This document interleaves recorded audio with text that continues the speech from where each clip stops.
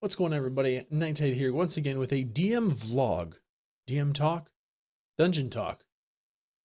Yeah, one of those things. I still haven't figured out what I want to call this. I'm just calling them the DM vlogs right now, but we'll see. Anyway, welcome. So, this is number two. We have completed our second session.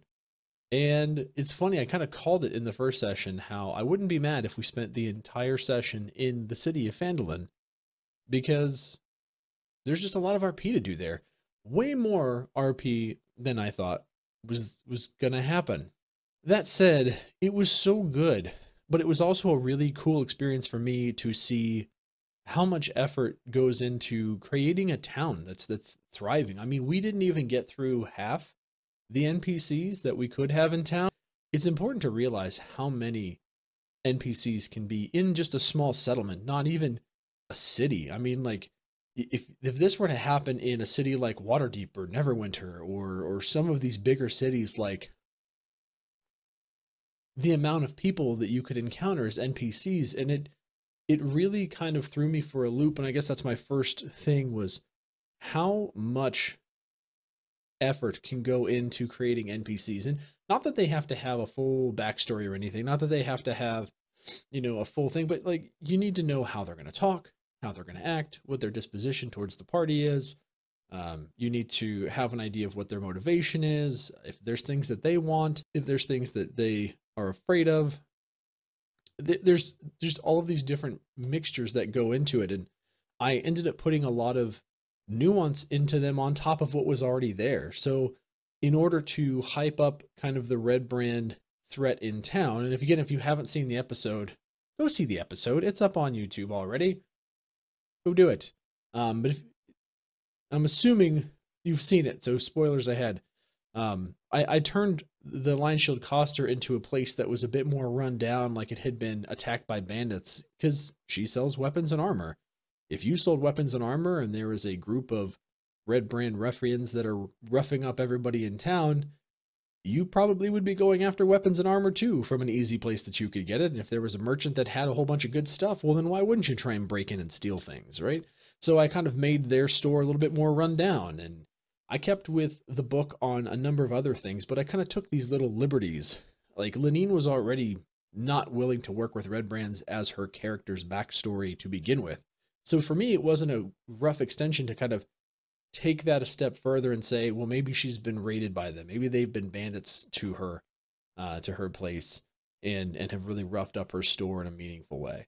And then that was the next part. So here's NPCs that all have their stories, that all have their motivations, and needing to come up with a way to describe all of these things.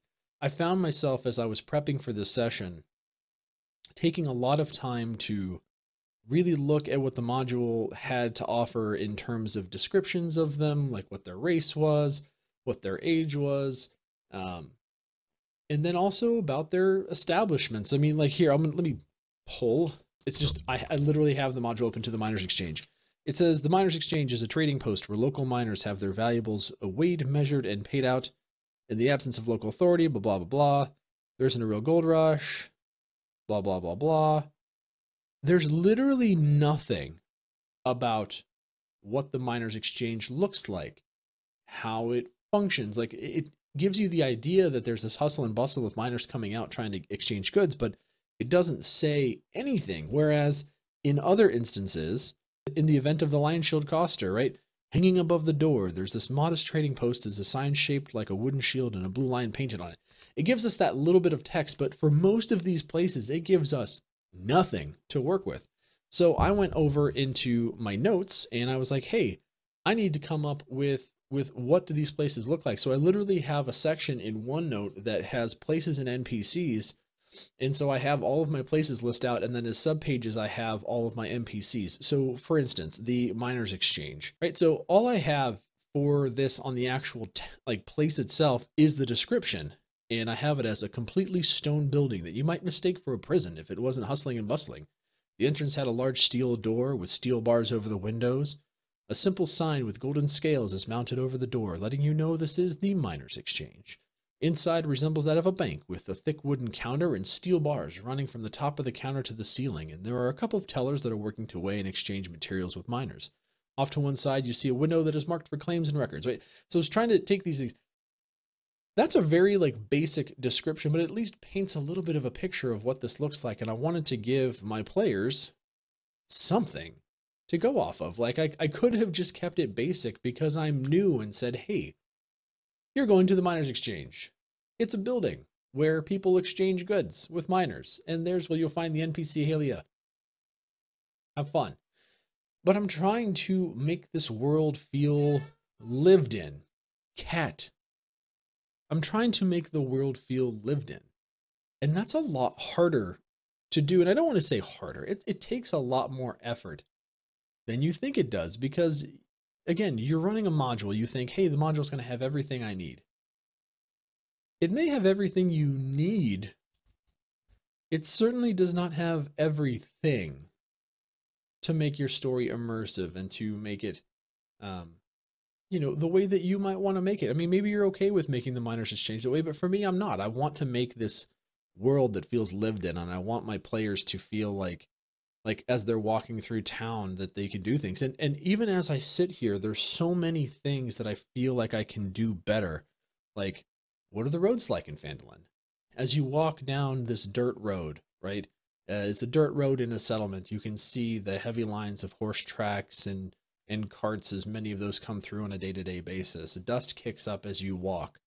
Little details that are coming to me as I do this more and more. And again, I know this is only session 2, but like these are things that, how can I describe this world more vividly? How can I make this feel better? And so I actually had a reprieve this week with everybody being in Phandalin for 3-hour session, talking to all these NPCs and having all these cool moments. You got children? That's going to be the tagline for that episode. It's going to be one of our memorable moments. But there's so many opportunities for me as a DM to make this world feel more alive and to make these characters feel more alive. And I'm trying to recognize what those are and do them, but I only have so much time. So for me, prioritizing the NPCs and the descriptions of the places to me was more important than really vetting out the dungeon that is Tressender Manor. So I didn't spend as much time on it. There's already a lot more descriptions of the dungeons in the module than there was of the town. So I felt like my time was best served really making the town feel alive and feel better for the players. And I think for the most part, I did that. I think obviously you get better as you go and you get better at improv as you do it more. And I'm still so new in the mind to thinking about how to present these things to people for them to consume and make it feel real, authentic, fun. I don't know, but to make it feel better as part of the game and a better presentation for the game. So I didn't really do that for the manor at all. And so now I get to take what I know is going to probably be a fairly long dungeon run. And now I have all of this time this week to prepare for this session where I didn't have it before. So I'm going to take some more time and look through each of the different rooms of the dungeon and see if I can put together a better description of all these different zones so that it makes it feel better, so that I can have them have more descriptive things, like if there's traps or if there's this or that or the other. And I've got to be careful because it hasn't happened yet. I want to make sure that those things are more evident to the players. And if I want to give them a breadcrumb, or if I want to try and give them a hint that there might be something that they want to look for in the room, that they might do that, and give them the opportunity to have those types of plays. The other things that I'm learning aside from being all description is a completely different thing. That, one, you don't have to do everything. And that was a scary proposition to me as someone who is intimidated a lot by the amount of stuff there is to do. In this module, when you get to Phandalin, there are plethoras of quests that you can do. I mean, it feels like every NPC has a quest, and that's kind of how it should be, right? There should be a lot to do. There's a lot here. We've already talked about how there's a sign posted outside the Town Master's Hall that says, hey, there's orc raids coming in, which kind of piqued the interest of our half-orc player. Then there's the red brand threat, which is very evident. I mean, everyone you talk to is pissed off at the red brands, right? So they're clearly and presently the most reasonable thing that the players feel like they should do next is take care of these red brand ruffians. And the game module literally almost tells you to force them into that, right? After this encounter, though, the game is going to open up greatly and there's going to be a lot more for them to do. So I feel like I need to take some of the time in between sessions to help kind of stub out some of these experiences too, even if I have to ad lib or improv a bunch of it. And I've kind of already thought through a number of those scenarios just kind of in passing or in the shower or, on the toilet, as we all make our best decisions. I've thought through these things and realized that one, I don't have to go exactly by the book. The book is there in case you need it and to help you to frame out the story that they've written and that you're trying to interpret through your own gameplay. And that's the other thing that is kind of a takeaway this week for me as a DM is that just because it's written that way doesn't mean I have to do it that way. Just because there is an option available doesn't mean I have to take it. If I don't want to present a side quest because I don't have time to create it, I don't have to. And that's okay. I'm not depriving them, my players, of an experience by not offering them part of that experience. We're still having our experience. And to them, if it doesn't exist, that's not a bad thing. It's just, it doesn't exist. It was something that didn't make it into the game, right? And that is a thing I think I'm going to take with me as I continue to move forward and DM more, is that if I'm feeling overwhelmed, I'd rather get the stuff that I present really good and have less of it than try and do too much and not have my players use it and then have the resulting experiences within the game feel lesser. And that's an important takeaway. I think that there's it's just an important takeaway. We'll leave it at that. There's one other thing that I wanted to share with you this week, and it kind of goes back to NPCs that caught me off guard. And it might seem like a silly little thing, but when you're the dungeon master, you play all the NPCs, all of them. So if you're, and this happened, the first time this happened for me was when I was at the Stonehill Inn and I was playing Toblin. So, which is the innkeeper owner.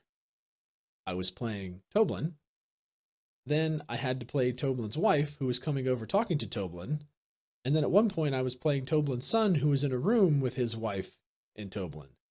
So not only are you having to manage multiple NPCs at one time, you're also having to interact with multiple NPCs at one time. So it's like, oh, son, what are you talking about? Why are you talking such nonsense? Yeah, I don't mean to be talking such nonsense. Son, you're talking nonsense. And actually having to make those conversations and those connections seem authentic and seem fun was something I was not ready for. And I think I did okay in the moment, but it hit me as I was doing that. It was a literal thought that I had. I was like, oh crap, I'm talking to myself. And the thing that I also remember thinking in that moment was, I have to be careful not to monopolize this conversation as NPCs. And I think that the hard thing in anything so far has been balance. And I'm really trying to understand that when I'm in the dungeon master role, I'm mastering the game. I'm not playing the game. I still get to play as the NPCs, and I still get to roleplay the monsters, and I still get to have plenty of fun as a dungeon master, but I'm not playing the game. And so I don't want to bog the story down with excessive monologue from NPCs. I want the interactions to come from my players. And again, maybe that's just a me preference, but I feel like that's what's supposed to happen. Like that's how it should be, is I shouldn't be dominating everything as a DM because they're the ones that are here playing the game. So I was trying to keep NPC conversations short and pointed, and also play off of my players a good bit. And so where I needed to introduce Toblin's wife, who talks about people being taken, and Toblin's son, who talks about how there's this other, kid that he plays with that gave him some important information to convey to the players. And just be Toblin, who himself is trying to run a business while having a wife that can't keep her mouth shut and he's worried about getting his business, accosted by bandits, and his son, who's been talking to this other boy who's clearly been in trouble and doing things and being concerned for his son. There's all these different emotions that get packed into that make you realize in an instant, because I hadn't prepared for that. I had all of those other bits on their own prepared, but not that central bit of how that all connects. And so now it's making me think more about how the NPCs are connected together and potential when you're in a single space of having to use them to play off of each other, and how much more immersive you can make that experience without dominating the conversation. So lots of cool things to take away from DMing this week. But yeah, I think that's going to do it. That's going to do it for this vlog. I think I've gone on long enough about a bunch of different stuff. It's so much fun, though. My players seem to be having fun. I think the biggest compliment that I could have possibly had this week is the fact that my players all said they had a really good time, despite the fact that we didn't kill anything. We just RP'd basically for 3-hour session, a 3-hour-ish session, and just straight RP within town, and everybody still had a good time. And so that makes me feel good that even in a gameplay where we have less combat and more talking and more maneuvering and more buying and selling, which that was its own pain in the butt, but everybody still had a good time. And so I think that's a win. That's a win for me as a DM. Everybody still had a good time despite us having less action and more story development. And so I think it was good. I'm going to take that as a win. That being said, please make sure that you are checking out the rest of the content on this channel and subscribing to Dungeon Nights. I will be providing the weekly sessions that we have from our sessions. Come follow us on Twitch, twitch.tv/nighttide on Saturday nights right around 10 or 11 p.m. Eastern. We've been starting a little later. Then, as always, I'll be posting more of these vlogs as we go through because they're just fun. But you guys have a great week, and I'll see you guys next time. Adios.